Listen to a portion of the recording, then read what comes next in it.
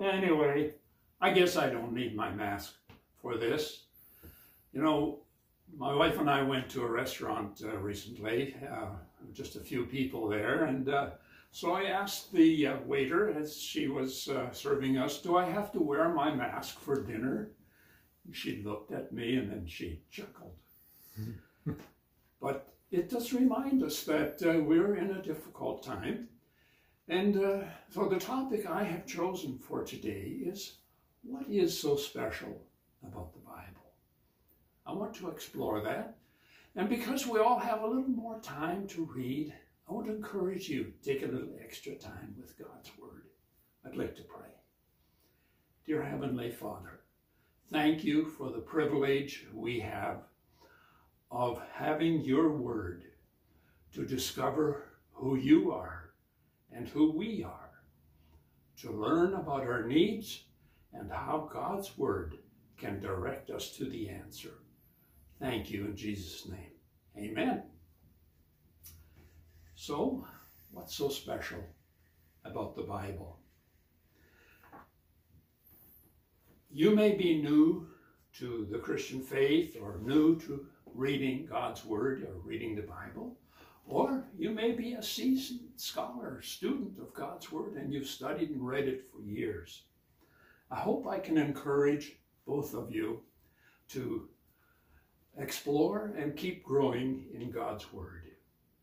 First, I want us to look at some of the unique characteristics of the Bible.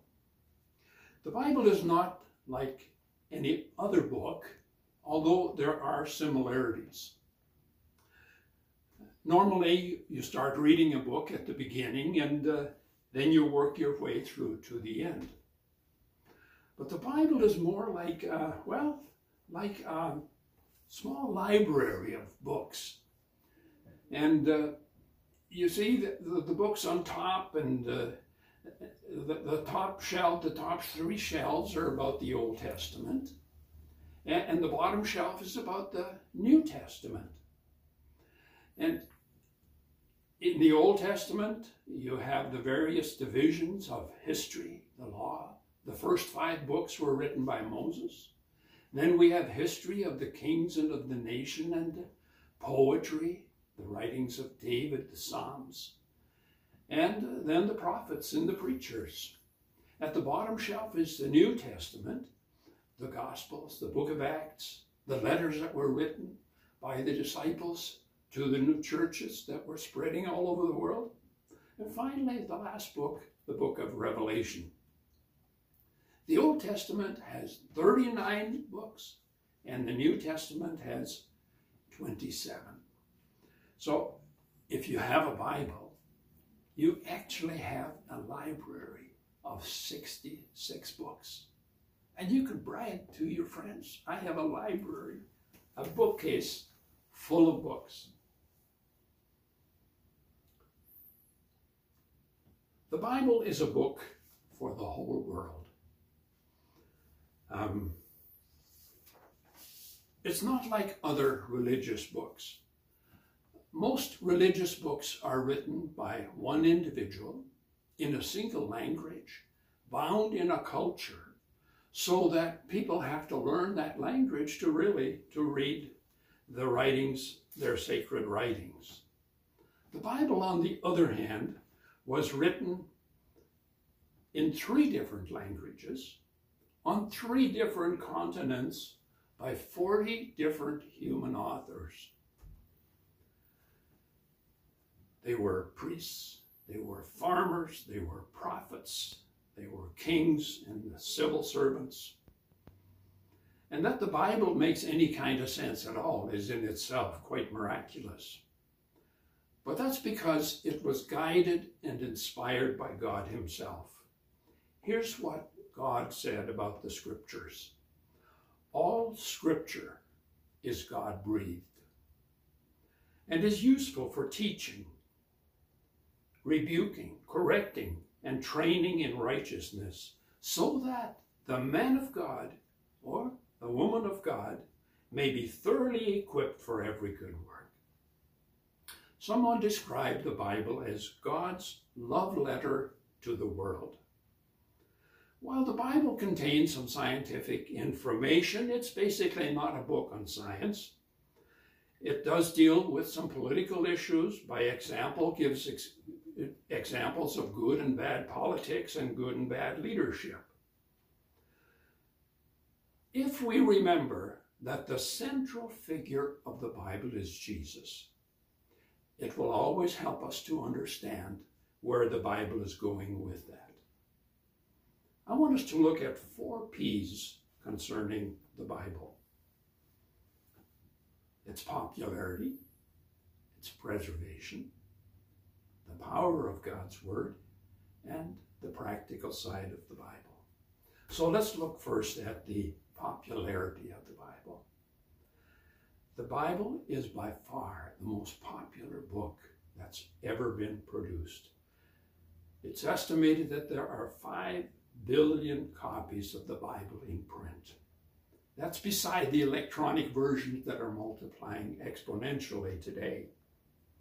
By comparison, the Quran has about 800 million copies. 100 million copies of the Bible are produced every year.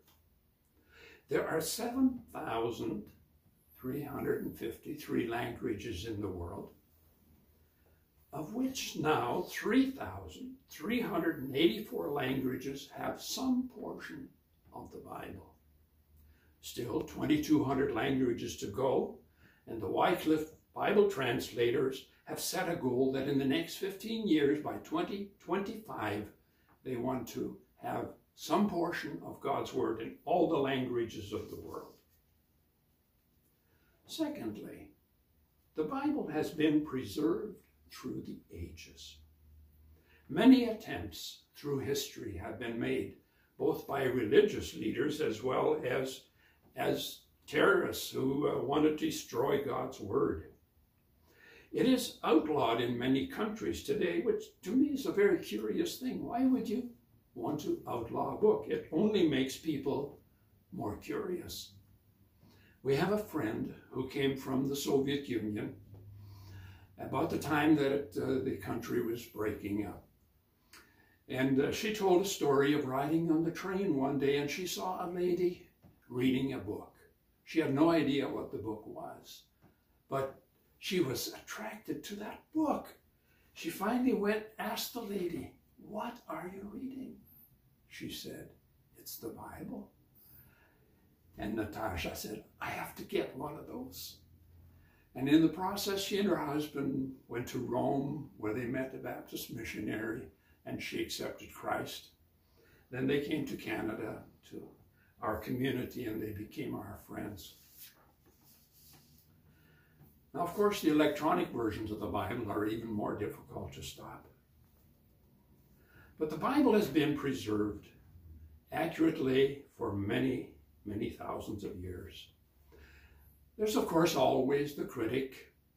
Say the Bible is full of contradictions and errors. And that's easy to say, especially if you don't know much about it. And others say, well, it's old, it's not relevant anymore. And the Gospels are full of contradictions. Why would you have 4 different stories? A number of years ago, I borrowed a book from the library written by Dr. Werner Keller, a German lawyer, scientist, a journalist who escaped Hitler's executioners.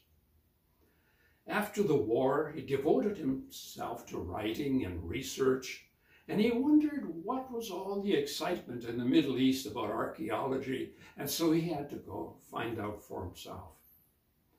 The result of his research was a book called The Bible as History. The publisher said this about the book: "In view of what it tells, not even the most skeptical can any longer regard the Bible as a poetic recounting of ancient folklore. The Bible is history in the real sense of the word." But here's what Werner Keller said himself: "No book in the world history of mankind has had such revolutionary influence, has so decisively affected the development of the Western world, or had such wide effect worldwide as the book of books, the Bible. Today, after 2,000 years, it has been translated into many languages and dialects and gives no sign of having exhausted. This was written in 1950.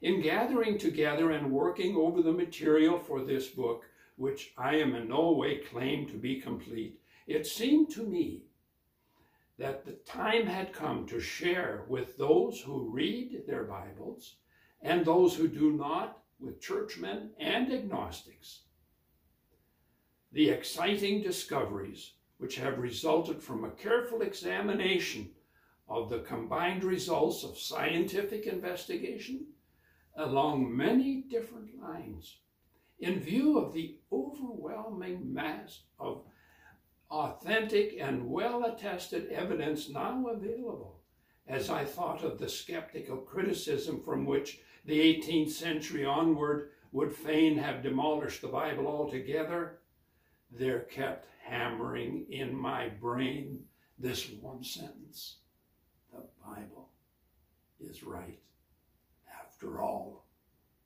Isn't that good? Coming from somebody who is not necessarily a believer. The Bible as history is a reliable source. What it says about history is reliable. Dr. Craig Evans is currently a professor of Christian ethics at the Houston Baptist Seminary. He used to teach at Trinity Western, Acts seminaries, where Pastor John attended and graduated. I don't know if he ever took courses by him, but he has done a lot of research on this topic, has published 70 books, and one of them, The Bible and You. I want to read just a very short few sentences from what he says. Reliability of the ancient manuscripts. By ancient manuscripts, we mean the original writings, or the oldest writings can be found that have been preserved. In recent years, some skeptics have asserted that the old manuscripts on which our modern Bible translators are based are riddled with errors and are completely unreliable. According to those skeptics, we really don't know what the original writers of the book of the Bible wrote. Can we trust the manuscripts on which the Bible is based? This skepticism, says the author, however, has fallen on hard times. Thanks to the Dead Sea Scrolls, we now have portions, in some cases, almost entire texts of 38 of the 39 books of the Old Testament, and that what we find is that the text is the same as the text in which later manuscripts that the Bible translators for centuries relied upon. The Dead Sea Scrolls take us 1,000 years closer to the originals. And then he ends with this: the New Testament manuscripts are old, numerous, and reliable. There is no literature from antiquity that rivals this remarkable record of preservation. Well, we could go on for a long time. I love the study of this, and one of the reasons I'm sharing it with you, I want you to approach the Bible with confidence and courage, and when people and critics question it, you can still believe. Well, the critics come and go. Getting a little too excited here.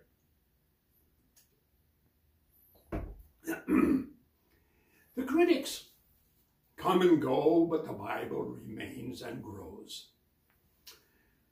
John Clifford penned this nice little poem. Last eve, I passed beside the blacksmith's door, and heard the anvil ring the vesper chime. When looking in, I saw upon the floor the old hammers worn with beating years of time. How many anvils you had, said I, to wear and batter all those hammers so? Just one, said he, then said with a twinkling eye, the anvil wears the hammers out, you know. And so I thought, the anvil of God's word for ages, skeptics, blows have beat upon, yet through the noise of following blows was heard, the anvil is unharmed, the hammer's gone. Thirdly, the power of God's word to change lives. We read in Hebrews 4:12, the word of God is living and active, and that it can speak to the deepest needs of people and lead us to God. I was on a flight to Chicago some years ago when I was still traveling, and the man who was going to sit beside me reached out his hand immediately and said, my name is, what's your name, and what do you do? And I always struggled a little bit to tell him I'm a preacher. And anyway, I did. I said, I'm a pastor. Oh, good, he said. Question number 2, why do you believe in the resurrection? And I gave him 2 or 3 answers. He said, there's one more. I said, what's that? He said, the change in the disciples. You cannot argue against the change that the Bible brings to people. I remember so clearly the change that happened to me when I first came to Jesus as a teenager. And I have sought to devour God's word over the years. Jesus told or met a man by the name of Zacchaeus in Luke chapter 19. He was a crook who deceived his people, stole money from them as a tax collector, and everybody hated him.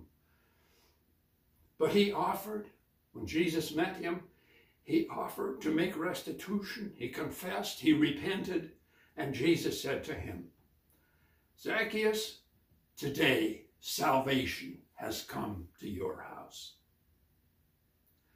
Ravi Zacharias, one of my favorite teachers, died only weeks ago, published his latest book with his associate Abdu Murray in 2019. It's titled, Seeing Jesus from the East. In the book, Ravi tells about visiting the infamous Angola prison in Louisiana. And I just want to read that short story for you because it's such a good example.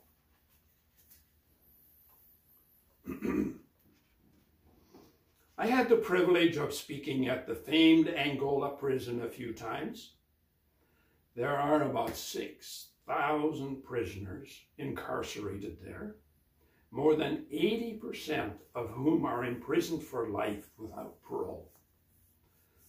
The first time I visited, a group of prisoners led in worship. At the end of the service, I asked the worship leader, if you don't mind my asking, are you in here for life as well? He said, yes, sir. How does it make you feel that you will never get out of this place? I asked because he seemed so at peace as he led the worship songs. I knew the life of Christ was in him. He said, sir, if you knew the kind of man I was before I got here and why I was put here, you would find out that this is the first time in my life that I am really free. Before I got here, I was a prisoner to hate. My parents think because they are not here in Angola that they are free. Actually, they are in a prison of their own making. I am free because of Jesus.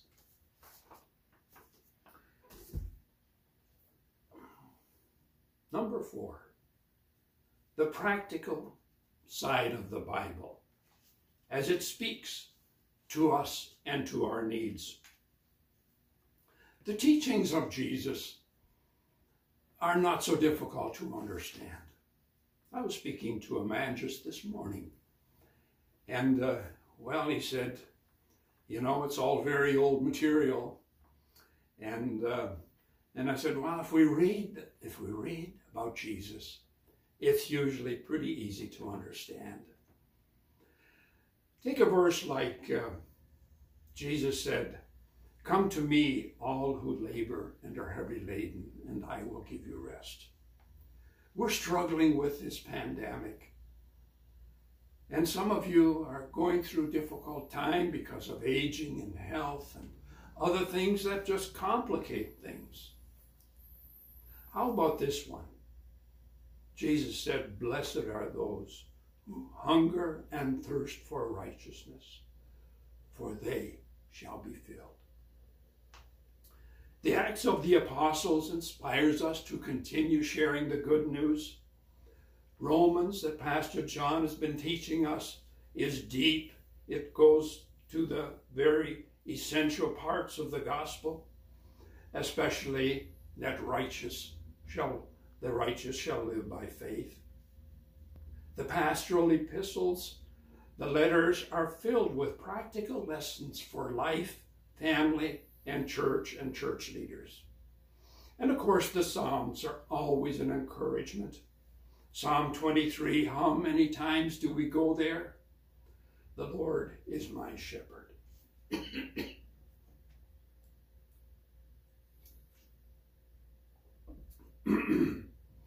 The Lord is my shepherd.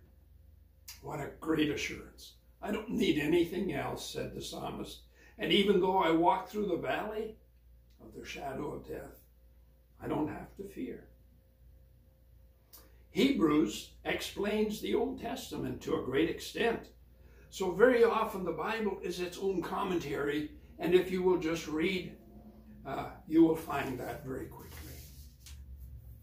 The last book of the Bible, Revelation, to me has always been a very mysterious book, very challenging, and of course not everybody agrees what it all means, but it's full of hope and the future for those who follow Christ is wonderful.